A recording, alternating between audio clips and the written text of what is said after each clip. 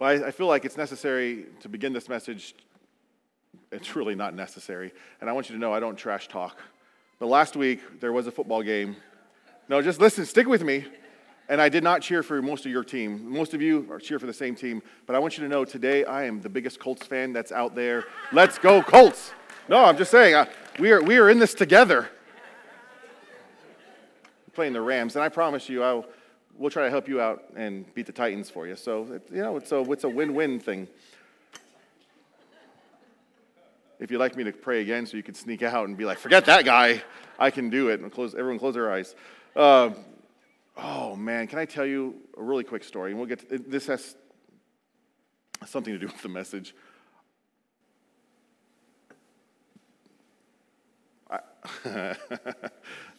Wow. So, quite honestly, I'm struggling because this contact lens is all foggy, and I've pulled it in and out of my eye all morning long, and I've cleaned it, and it's just craziness. I have these big, cereal bowl contacts, and every once in a while it acts up, and today's one of those days. And I was feeling sorry for myself, Lord, how am I supposed to go and preach? All I'm going to be able to do is preach this side of my notes and miss everything over here. And then I was reminded, I have a friend who is a pastor, we went to college together, and his retinas were detaching. It's a genetic thing. They expected it to happen. And he was mid-sermon when they finally went, and he finished his sermon essentially blind. I mean, they repaired it. They sewed it back together. However that works. I'm not a retina sewer. But I'm like, well, if he can do it, then I can do it. So now we should probably pray for this sermon. All right. We are in our third week of our series, Sacrifice of Praise. We're talking about worship. And just to give, by way of review, the first couple weeks, week one, we talked about biblical responses and expressions of worship. And that led us to last week where we talked a lot about, hey, sometimes when it comes to worship, it's not just about the music, but sometimes we come with a consumer mindset, and really, are we consumers of worship, or are we consumed in worship? And we looked at Romans chapter 12, where Paul says, therefore, we should be living sacrifices. That's our reasonable act of worship, as some of your translations say. So he talks about worship being everyday, ordinary life, not just what we do when we gather in this place. We do worship together. This is a worship setting, but worship is your whole life, the everyday, ordinary parts of our life. And the idea last week was God doesn't just want you to offer a sacrifice of worship. He wants your entire life to be a sacrifice of worship. So we are to be living sacrifices, and we started into verse 1 of chapter 12, and we kind of stayed there, and that's where we got our big idea, but I'm afraid that perhaps you would walk away going, oh, we have to be living sacrifices. What does that mean, and what does that look like? It sounds like another thing that we must do. And the word sacrifice, let's be honest, who's like, woohoo, sacrifice? Sacrificing, ice cream. Nobody wants to sacrifice ice cream. Or sacrifice doesn't elicit an excitement usually. And here we are, our whole life is supposed to be a sacrifice. What does that look like? For me, when I heard this as a young Christian, and maybe even sometimes today, if my mindset's not right, I think it's just one more thing to do. And it sounds like an exhausting thing to do on top of many exhausting things to do as a Christian. As a Christian, we're supposed to do this and not do this. And here's the deal.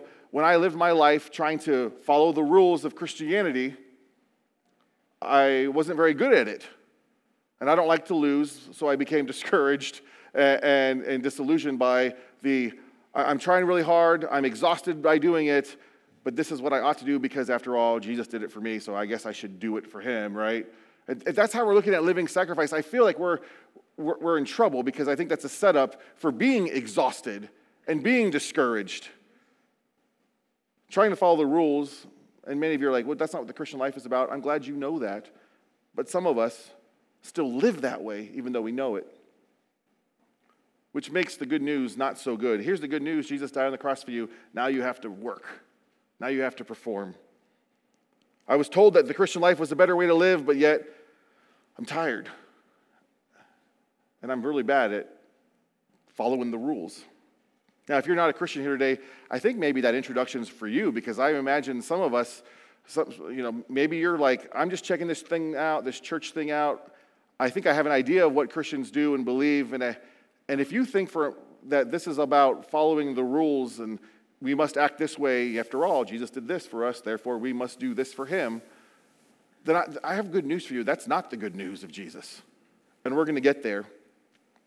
So let's talk about what a living sacrifice looks like, going back to Romans chapter 12, where we left off last week. Let me just read the first 2 verses all over again. Actually, turn to Romans chapter 12. I didn't give you time to do that. As you do that, or flip it there in your phone, just a little reminder, I've said it last week probably in depth. Romans is written to the church in Rome by Paul, and in the first 11 chapters, this is important, this is not just killing time for you to turn your pages. The first 11 chapters, he talks very much about like our salvation, our sin, our salvation, our sanctification, our becoming like Jesus, the sovereignty of God in all of this. He lays out the truths of our salvation. And then in verse 12, he starts to talk about the to-do list, which I've already kind of knocked as not the Christian life. But there is, therefore, you ought to live this way, living sacrifice. And then he sets up all the preceding chapters, which are, this is how you should act, this is what you should do. And you're like, wait a minute, Jerome, are you lying to me? No, stick with me, because the really powerful part that helps us understand what follows this is right here, verses 1 through 2 in chapter 12. Now we'll read it. And so, dear brothers and sisters, I plead with you to give your bodies to God because of all he has done for you.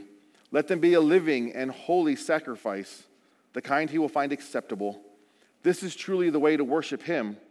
Don't copy the behaviors and customs of this world, but let God transform you into a new person by changing the way you think.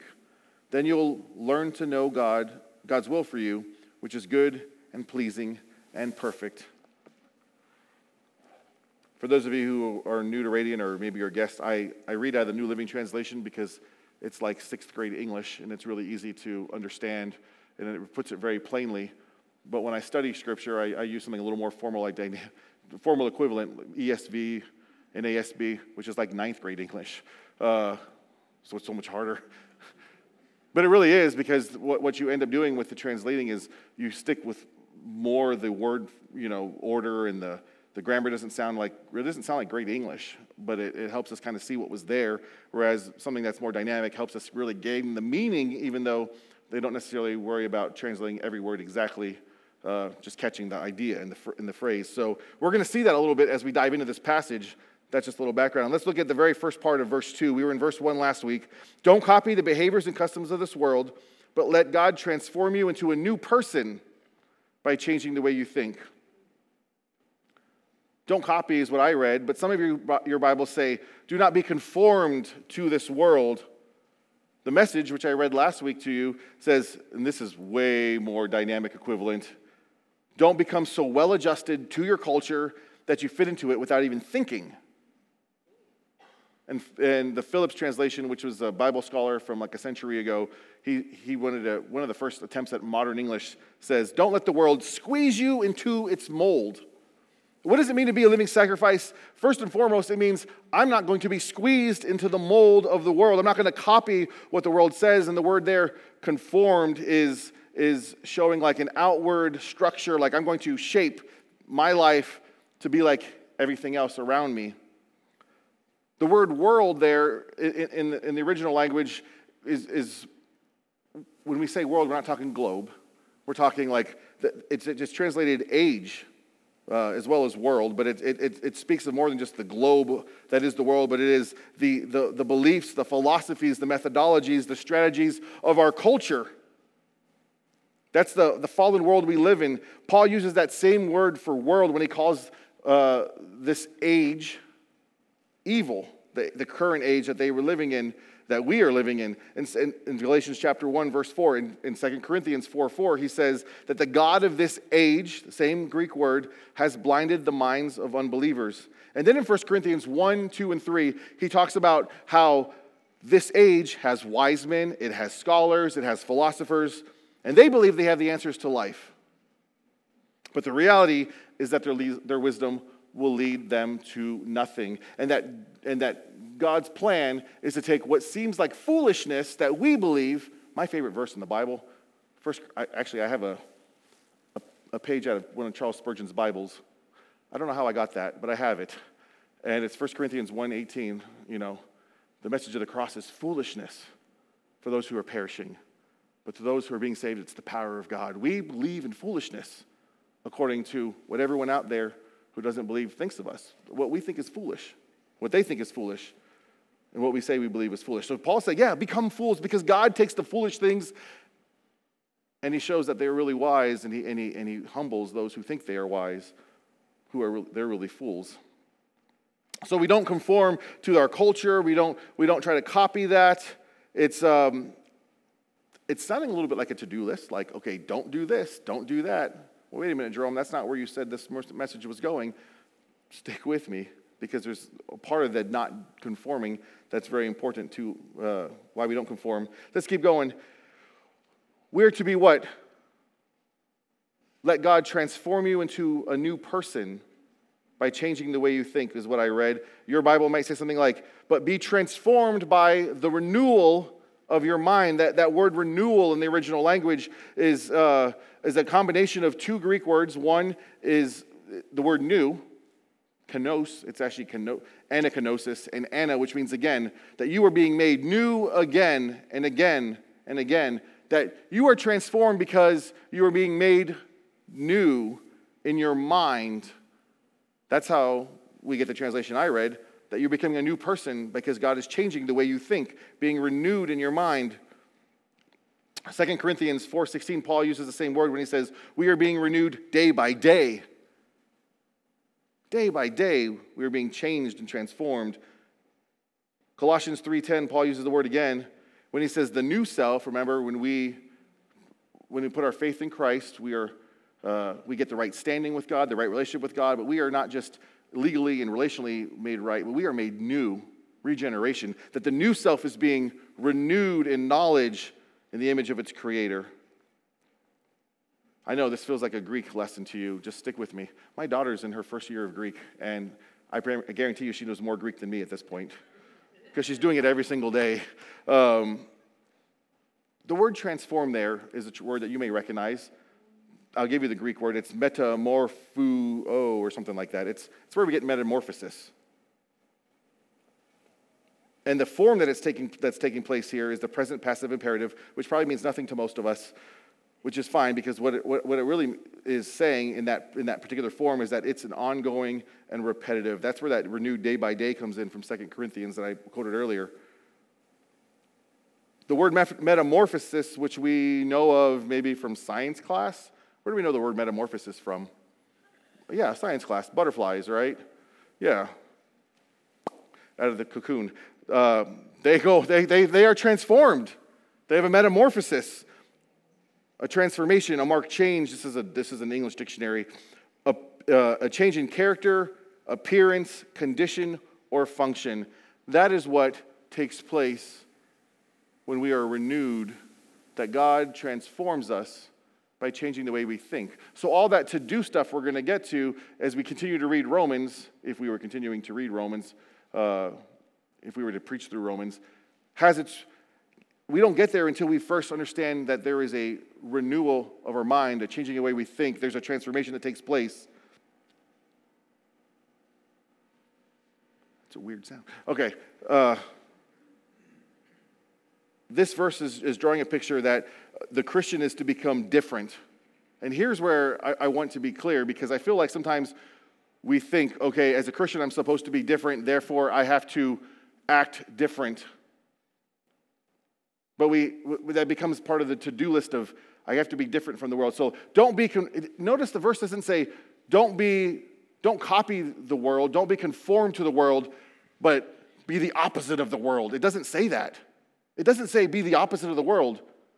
It doesn't say don't be that, copy the church, copy what other Christians do. It says no. It's not even the same word as the outward conform. It's be transformed from the inside out that takes place. That there is a transformation.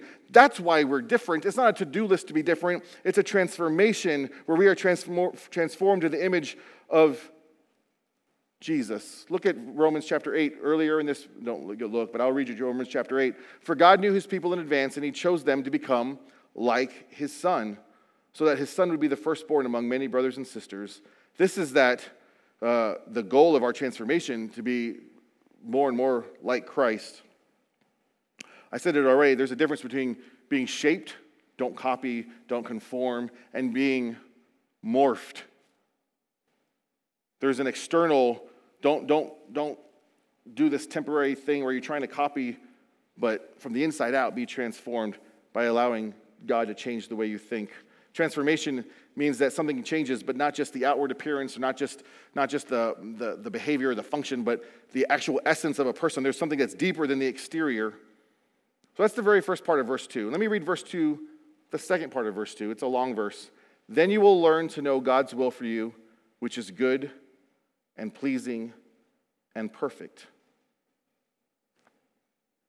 That's the New Living Translation. The ESV, which is more formal, says that by testing you may discern what is the will of God, what is good and acceptable and perfect.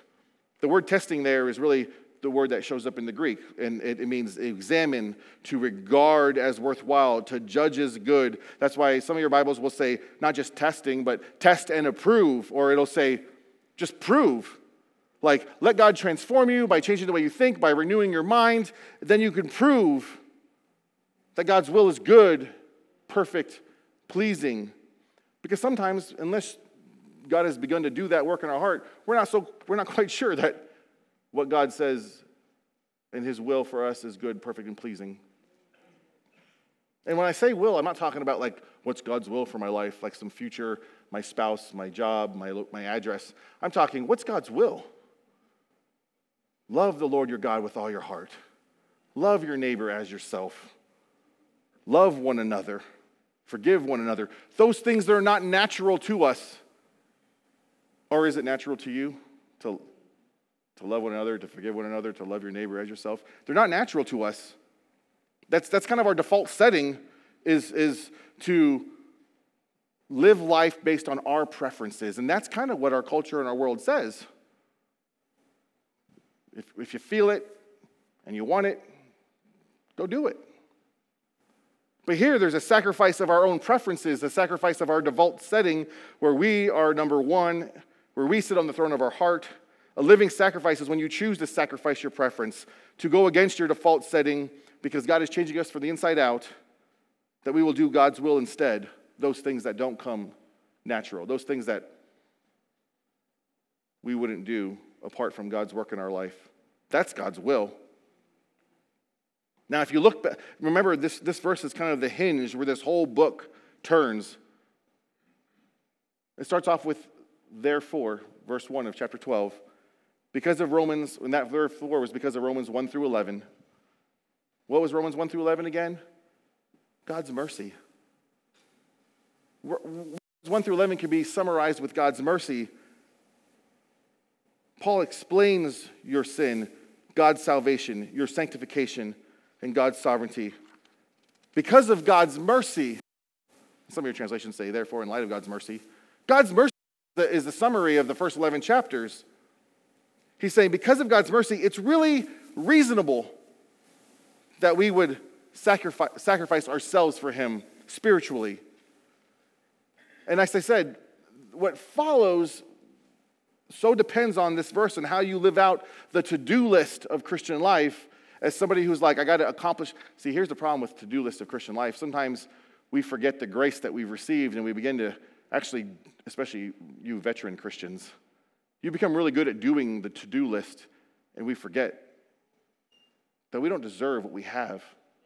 We forget the grace that we've received and we think that perhaps somehow our good actions and our performance somehow is earning something for us. That's not the good news of Jesus. That's actually worse than being exhausted and tired of doing the to-do list. That's called spiritual pride and arrogance. What happens in the next few verses? Let me just give you And tell me whether or not you think transformation is necessary to do this. The rest of chapter 12, that the sacrifice that we offer in our life is expressed in our relationships within the church and with personal relationships. We've already talked about personal relationships and following the will of God. Love your neighbor as yourself. That doesn't come naturally. There's a sacrifice of ourself and our preference and our will. Chapter 13, that sacrifice is seen in submitting to civil authorities, loving God and your neighbor. Chapters 14 and 15, that sacrifice is seen in giving, is seen in sacrificing our personal preference in the church so that we don't cause a weaker Christian to stumble and sin. Those things don't take place naturally. They take place when God has changed the way we think, when we were transformed from the inside out. You see, it's the mercy of God that's the motivation for our sacrifice. The problem is we don't necessarily keep the mercy of God at the forefront of our mind. We'll get there in a moment. So what about worship? And you're like, Jerome, this is a series on worship. What are we talking about now? What about worship? What does this have to do with worship at all? Let me remind you of last week's message. God doesn't just want you to offer a sacrifice of worship. He wants your entire life to be a sacrifice of worship. Therefore, worship is what? Look at this passage. Be a living sacrifice. It's holy, which means set apart. It's different, this living sacrifice. And how are we living sacrifices? By allowing God to change, as the New Living Translation says, to transform us by changing the way we think. So worship ultimately is a life of being changed. A life of being changed in the image of Christ. We are being transformed. Our thinking is being changed and transformed. Therefore, we are being changed and transformed. We know God's will as He changes our mind. We value God's will. And then we do God's will instead of our own. That's a living sacrifice. Remember, worship is not just the singing. It's everything in life. As Christ transforms your mind, He becomes the treasure of your heart. And what we treasure actually determines how we live our life. We worship what our heart treasures, and we live for what our heart treasures. We live what we worship. See, what you worship changes who you are. That's the one simple point, and maybe you thought that sounds really obvious, but it comes out of this text. What you worship changes who you are. Our living sacrifice of worship, our life of worship to the Lord, everyday, ordinary moments, changes who we are. But it's not just that. If you worship the Colts, it changes who you are. You're probably not here right now. Well, no. Are they in a away game? Either way, go Colts, beat the Rams. What you worship changes who you are. We are, and I've said this before from the beginning, we are all created to worship. And if you're not worshiping God, you're worshiping something or someone else. Martin Luther, the reformer, said this about worship: whatever your heart clings to and confides in, that is your real God. On those darkest moments of life, what is it that your heart clings to? Where do you find comfort? I've lost everything, but at least I have this: family, finances, friends. I know it all starts with F. That's what preachers do. I mean, whatever it is. At least I have this. That's your real God. And you'll orient your life to serve that, to maintain it, to satisfy it. We are all, and I'm saying this not because I'm like, guys, I only worship God. No, I'm with you, whether you realize you're an adulterer or not, an idolater. But idolatry is really just spiritual adultery. I'm one of them. What is it that we orient our life around? What is it that we allow to change us? What is it that feeds into our default setting of selfishness and putting me first, success, influence, power, popularity, comfort, and pleasure? You begin to orient your life around securing and satisfying the longing in your heart for what it is that you treasure. And whatever that is, it will change how you live your life. See, whatever it is that you have to have actually has you. I'm afraid sometimes I've spent my Christian life trying to change to be more like Jesus. And I'll use an example without giving you details, but like struggling with sin. Like there's this sin, and as hard as I try to overcome it, I can't somehow overcome it. And it's hurting my relationships. It's hurting my walk with God. And I don't want to live this way anymore. So I just need to man up, be more disciplined. See, what you think may be a lack of discipline, in light of this, I think may not be a lack of discipline as much as it is a lack of worship. If you're struggling with something and you're thinking, I need to be more disciplined, the lack of discipline is really the cause of why this continues on in my life, I would submit that perhaps it's the lack of worship, because what you worship changes who you are. So what is it we should do? How do we take this out the doors and live it in our life? Let me give you just one thing. You need to fight for the focus. You need to fight for focus by living gospel-centered lives. Fight for focus. See, we are all worshipers. We all have fickle hearts, so our focus on Jesus is not necessarily fine-tuned focus. Our heart wanders. We fight for focus. We are fighting to keep Christ as our treasure. And we do so by a phrase that you've heard me say this before, but I'll say it here because it's really where I would like to end this message. And it's really the songs we've just sang. By being gospel-centered. What does it mean to be gospel-centered? It means to be grace-aware. I think I said it earlier that we are grace amnesiacs.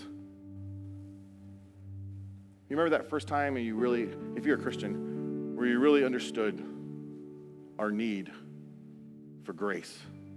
That we couldn't earn this thing. There's nothing we can do. That God takes the initiative, reaches out, and finds us. You remember that feeling of like, man, and we sing songs like Amazing Grace, and it's pretty stinking amazing. But it doesn't take long for us to forget how amazing that is. And to think of all the other things that the Christian life is about performance, about doing the right things, the yes and the no's, the do's and the don'ts.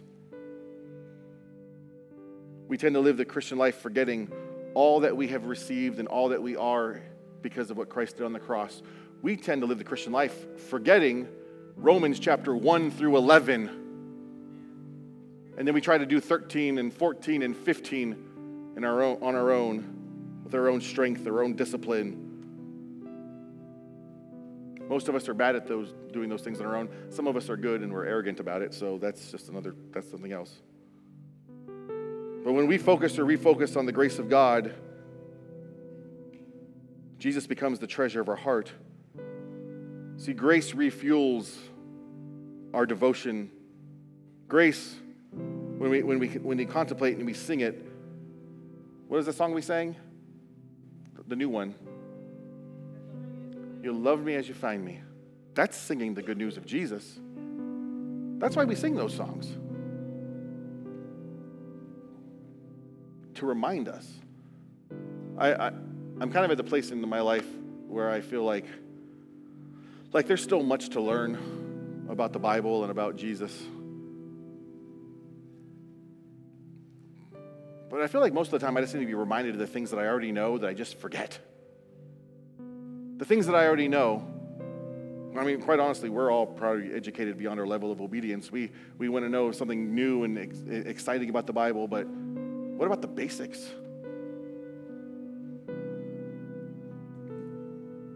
When we are grace aware, Jesus easily becomes the undisputed treasure of our hearts. And when he is the undisputed treasure of our hearts, it changes who we are. It changes how we live our life. when he's the treasure of our hearts. I'm not saying that's easy, and that's why the word is there. You have to fight for that. You have to fight for it. Your pastor, has to fight for it. And if you're not comfortable with that, then you might have to find a pastor who's more spiritual than I am. I have to fight to keep Jesus the treasure of my heart. We all do, because we're all idolaters in one way or another.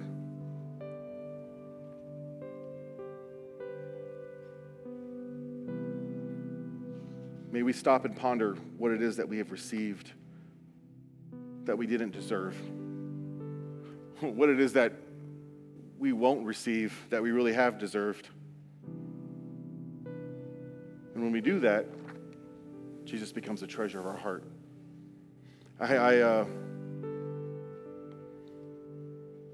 Not every song hits the same when we sing worship. And I know I'm going back to like the worship setting and songs. But there's one thing I know is all the songs are meant to glorify God. But the songs that like keep it really close to, I once was lost, but now I'm found. Not necessarily those words, but the songs that celebrate what Jesus has done on the cross, they're the ones where we respond. They're the ones that are like, oh yeah. And it's not just about saying the right words, it's actually really believing and letting those things penetrate our heart and say, yeah, that's being transformed by the way we think.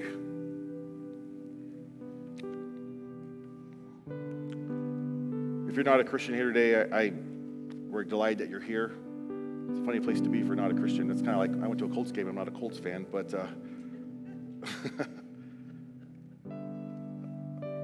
it is my hope, if you heard nothing in this message, that you heard what the message of Jesus is and what the good news is. And if there is any obstacle to faith, thinking it's a bunch of to-do lists and some heavy burden of conforming to act like we act, I want you to be free of that. The message of Jesus is that we could not do a thing about our condition. We were born separated from God, and there's nothing we can do to make him love us more or less. Jesus Christ lives a life that we could not live and dies a death that our sins deserve in our place as a substitute. We put our trust in him. We believe in him, of what he's offering to us, the gift of salvation, that when we put our trust in him, we will be made right with God, in right relationship, in right standing, but more importantly, we're made new. We are made new. So salvation in eternity is not when I die, it's we begin that now. We're made new now.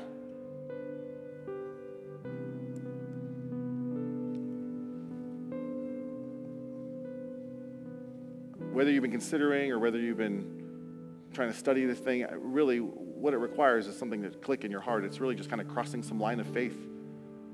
We could lead you in a prayer if you'd like, but it's really just about crossing that line of faith.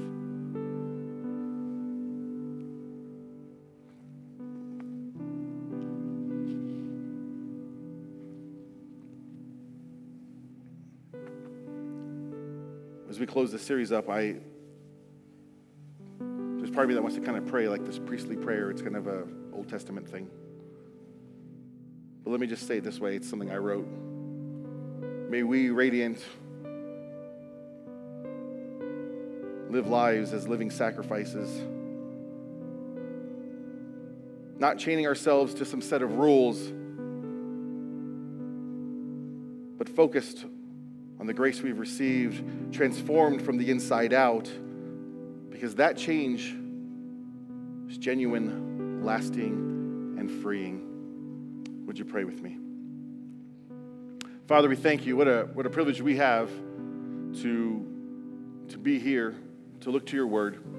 We've been in this thing about worship, and we started with singing and services, and we've moved to our life.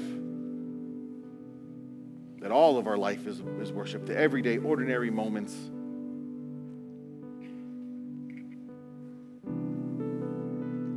That we orient our life around what we worship, that what we worship changes who we are. Father, may we indeed fight when the pull of everything else, the world, the pull of our own default setting of selfishness, putting ourselves first.